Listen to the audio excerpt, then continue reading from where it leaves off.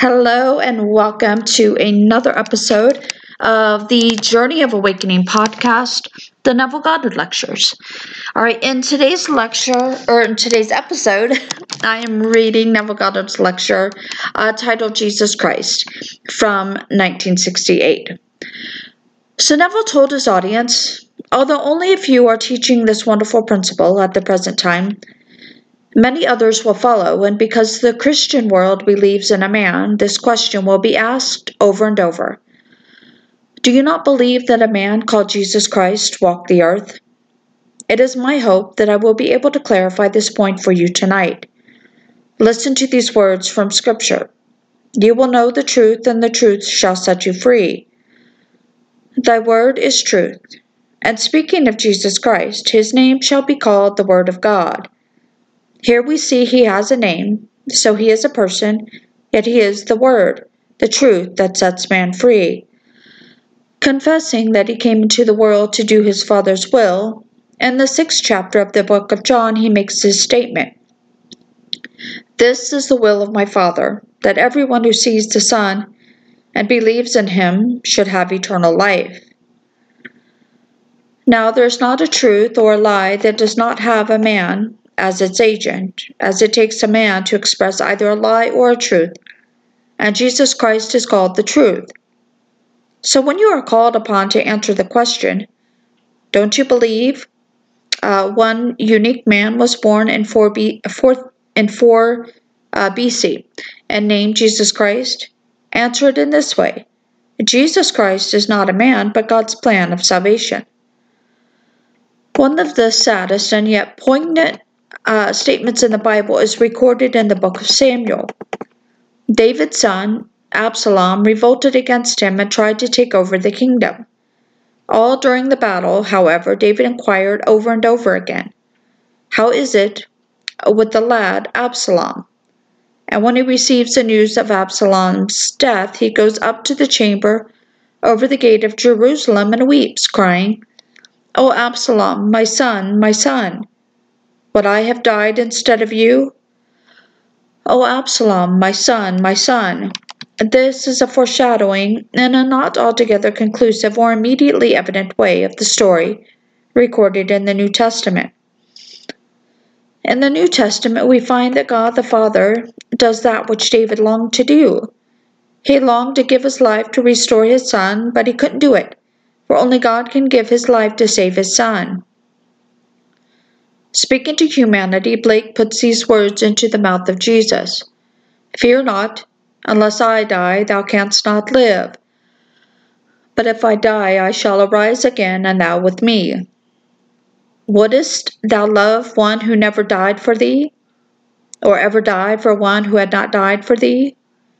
And if God dieth not for man, and giveth not himself eternally for man, man could not exist.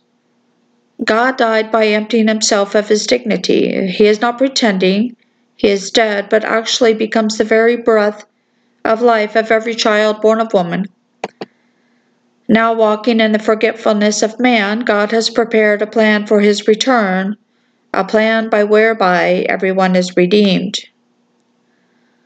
This plan of redemption is Jesus Christ, but because it is personified, man has taken the vehicle that conveyed the instruction for the instruction, and the agent that expressed the great truth for the truth expressed. If truth is to be expressed, it takes an individual man to express it. Therefore, when the story of redemption unfolds in a man, he relates his own experience. Now we are told, everyone who sees and believes in the Son has eternal life. The words see and know the same in both Hebrew and Greek. So if tonight I paint a word picture of the plan of salvation, I am showing you God's Son. It does not necessarily follow that you will understand what I am saying and believe me, so the statement is made. To everyone who sees the Son and believes, tonight I hope I can tell it so clearly that everyone can follow and understand what I say and accept it. Jesus Christ is not a man, he is not a person, but God's plan of redemption, which must be discovered and understood. To enter this world, one must wear a body of flesh and blood, yet we are told that flesh and blood cannot enter the kingdom of heaven. It takes a spiritual body to enter that kingdom, and my words are spirit. If I tell you a story that many in this audience have experienced and you accept it, you too will experience the truth that will set you free. No man can set you free. This man, called Neville, is simply an agent expressing truth. It is not good enough for you to just understand it. You must believe, not in Neville, but in the truth he is expressing from this platform and his books. If I lie and you believe what I say, then you can't prove it and will remain a slave. And oh, the pain that is promised to the teacher who dares to lie and mislead those who trust him. Read it in the book of James. I'm telling you what I have experienced, so I can't lie. Jesus Christ, God's story of salvation, has been fulfilled in me. I have experienced the birth, the discovery of God, who is David, the splitting of the temple, which is one's body, the ascent of the Son of Man into heaven, and the descent of the dove. The majority of the people of the world will not accept my story, for they want a person on the outside as their personal savior. Tonight, many who are facing their inevitable departure from this world are hoping to meet what they call their savior. But their savior is a plan of salvation who is God himself. When they ask you the question and insist on a yes or no answer, ask them to come and reason with you in this manner. You believe in Scripture? Let us turn to the 11th chapter of Matthew and read the story concerning John the Baptist. It is said of him, "Among those born of woman, none is greater than John the Baptist, yet the least in the kingdom of heaven is greater than he." Now let me ask you, is Jesus Christ man of flesh and blood? Then he is not greater than John the Baptist. You don't believe that? Well, it was Jesus Christ who made the statement. No one born of woman is greater than John the Baptist. If you insist that Jesus Christ was born of woman, and therefore in this world of flesh and blood, then he is not greater than John the Baptist. In fact, if you insist that Jesus Christ is a man of flesh and blood, and the least in the kingdom of heaven is greater than John, then he is not also greater than Jesus Christ? Or then, I think I said that wrong, then is he not greater than Jesus Christ? God's plan of salvation is an entirely supernatural drama, and has nothing to do with any child which came or comes from the womb of a woman. His story takes place in an entirely different area, for man comes out of his own skull. That's the birth from above. There's a wonderful hiddenness of Christ in the 6th, 8th, 18th, and 19th chapters of the Gospel of John. Isn't this Joseph's son? How can he now say, "I came down from heaven"? He is Joseph's son in the eyes of hundreds of millions of people. But Jesus doesn't make that confession. Rather, he tells you, "I have come down from heaven not to do my will, but the will of him who sent me." And heaven is within. How can Jesus be sent from heaven and be Joseph's son if Joseph is a mortal man? In the 8th chapter of John, they ask him, "Who is your father?" And he replied, "You know neither me nor my Father. For if you knew me, you would know my Father also." In other words, if you know Christ in the true sense of the word, you wouldn't ask because you would know that he is yourself. You would know, "My Father is he who you call God. I know my Father, and you know not your God." You will find the hiddenness of Christ all through the book of John. And although it takes a man to express God's plan, Christ cannot be seen by mortal eye. He can only be known and experienced as the plan of salvation. One who expressed the truth stood before Pilate, who said, "Who are you and where are you from?" And when he would not answer, Pilate said, "Do you not know that I have the power to release you or to crucify you?" Then Truth replied, "You have no power over me unless it is given you from above." This word translated above is another, translated in the 3rd chapter of John as, "You must be born from above." His word is not this word.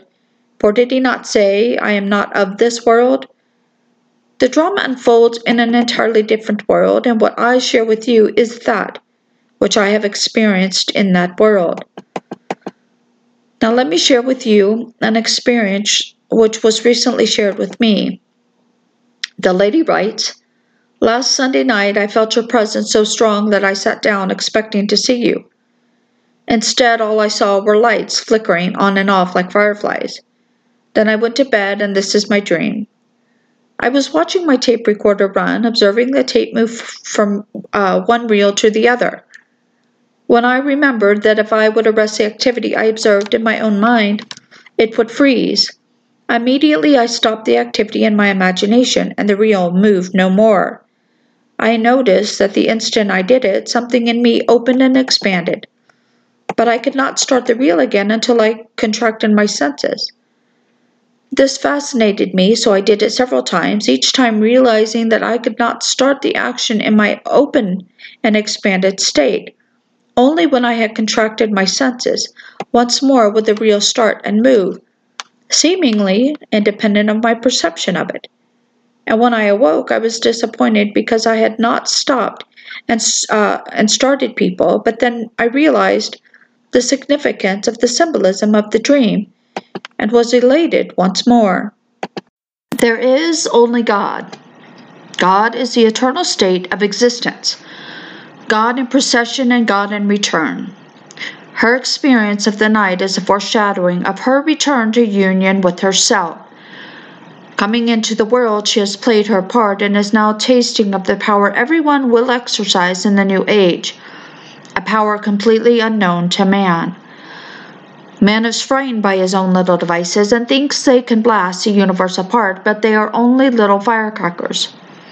You might have seen yesterday's Los Angeles Times where the astrophysicists at Caltech claim there are 100 billion galaxies in our universe, with each galaxy containing 100 billion stars. Yet they can find nothing like our small little Earth. The only thing in the universe that could cradle this biological experiment called man is right here on our small planet, consisting of a sun and called Earth. If you dwell upon this thought, you should feel so great. The entire universe was created by an organism of God to produce this one little system. Have you ever seen the organism of a man under the microscope? Billions of live organisms are there to attempt the likeness of the man, and only one is successful. Here is God's organism, and one system comes out that can cradle his experiment, to make him in his own image. There's nothing here that can do it. God had to die in order for man to live, knowing if I die I shall rise again, and thou with me. For if God dieth not for man, and gives himself eternally for man, man could not exist. When God became man, he brought with him his plan of salvation, called Jesus Christ. The churches have organized and personified him. They have painted pictures of him and placed him on the wall. But that is not Jesus Christ. Jesus Christ is God's eternal plan of salvation, which is expressed by a man.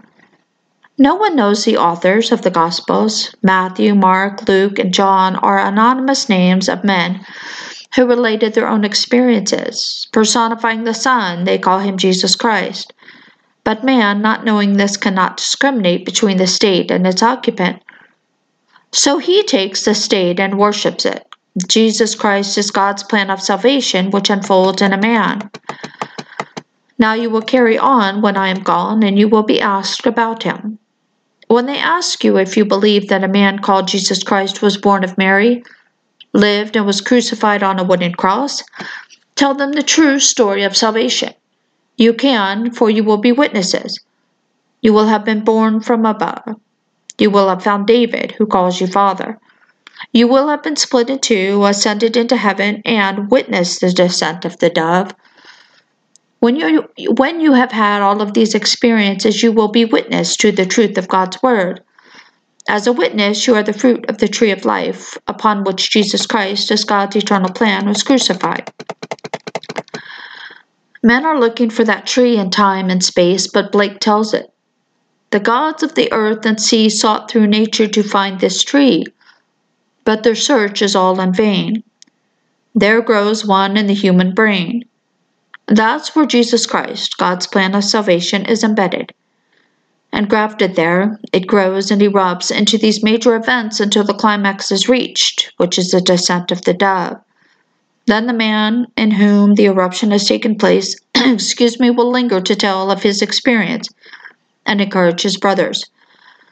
Then he will depart, not to be restored to this terrestrial world, but to enter that age called the kingdom of heaven, where he will exercise a power greater than the wildest dream of mortal man.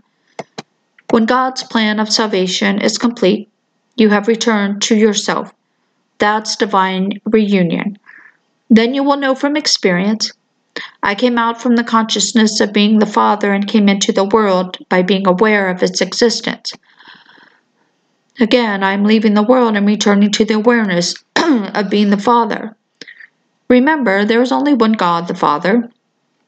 This world is not some accident, but a plan to create and expand the creative power of God. There's no limit to your expansion, only a limit to contraction. Man is that limit. Taking on the limit of contraction and the opacity, which is man, God unfolds himself in man to know unlimited translucency and expansion. Jesus Christ is God's plan of salvation. When you can see this clearly in your mind's eye, you are seeing the Son of God, for God's plan is his Son, called Jesus Christ. If you reject this, you do not believe in yourself. The entire Gospel of John tells about faith and lack of belief in self. John tells you a story about himself. He is expressing truth and personifying it as a man, and its truth you should worship, not the man. John urges you to hold on to the truth, for the truth will set you free. If you accept the word of God that abides in you, you will know its truth and be set free. But if you say, I want this wisdom, but if I could find out how he made his millions, I would delay this for a while and come back tomorrow. I want the millions first. I say to you, O foolish one, your soul is required of you tonight. Tomorrow I will put you in a sphere where you will have your millions, but you will have to work for it. Don't think that because you are now playing a noble part, you cannot move to an ignoble one. Just like an actor, you may play the part of a king on the stage of time and space tonight, and tomorrow be cast in the role of a clown. God only acts and is in existing beings or men. We are cast in role after role until the work we set out to do is completed in us. And regardless of what we do now, or our social or intellectual position, when we leave here, we are cast in our appropriate roles. This I know from experience. Everything is done and everything is perfect. God planned everything as it has come to pass and as it will be consummated. So to you who are teaching now and to those who will follow, mark my words, you are going to be asked, don't you believe in Jesus Christ as a man whose mother was Mary? This is a question I have been asked all through my teaching years.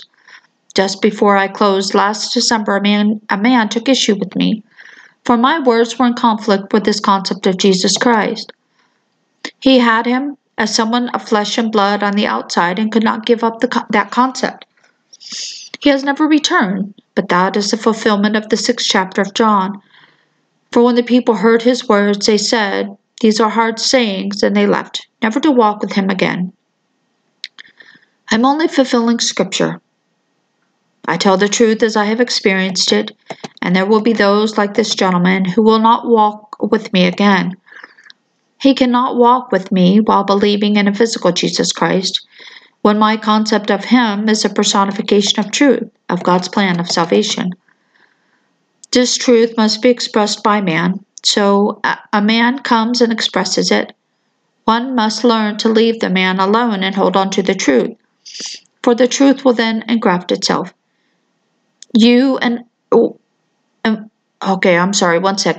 And hold on to the truth, for the truth will then engraft itself in you and unfold within you. There was a word missing. Then you will know who Jesus Christ really is, because when he unfolds in you, everything said of him is experienced by you. And when you read that, David called God my Father, and David calls you Father, then are you not God? If it is said that God's body was split from top to bottom and it happens to you, are you not God? As these events happen, the whole Bible will open up and you will see the wisdom of Blake when he said, rivers, mountains, cities, villages, all are you. For in eternity all are men. Scripture records that the Mount of Olives was split, but you will know that it was your own body that was divided. You will discover yourself to be the River Jordan, for there is nothing but man. When you enter into the awareness of being the mountains, the villages, and the cities, you will walk in their heavens and earth. For all that you behold, though it appears without, it is within you, in your imagination, of which this world of mortality is but a shadow. All of the mountains of the Scriptures are within you, as are the cities and the villages, regardless of their names. You become the Jerusalem, the bride who comes down at the dawn. Being God individualized, you will personify God's plan of salvation, called Jesus Christ. For there is nothing but man, and man is God. Now let us go into the silence. All right, so there we have Neville Goddard's lecture titled Jesus Christ from his 1968 lecture series. Thank you so much for joining me for today's episode, and I will see you all next time. Bye now.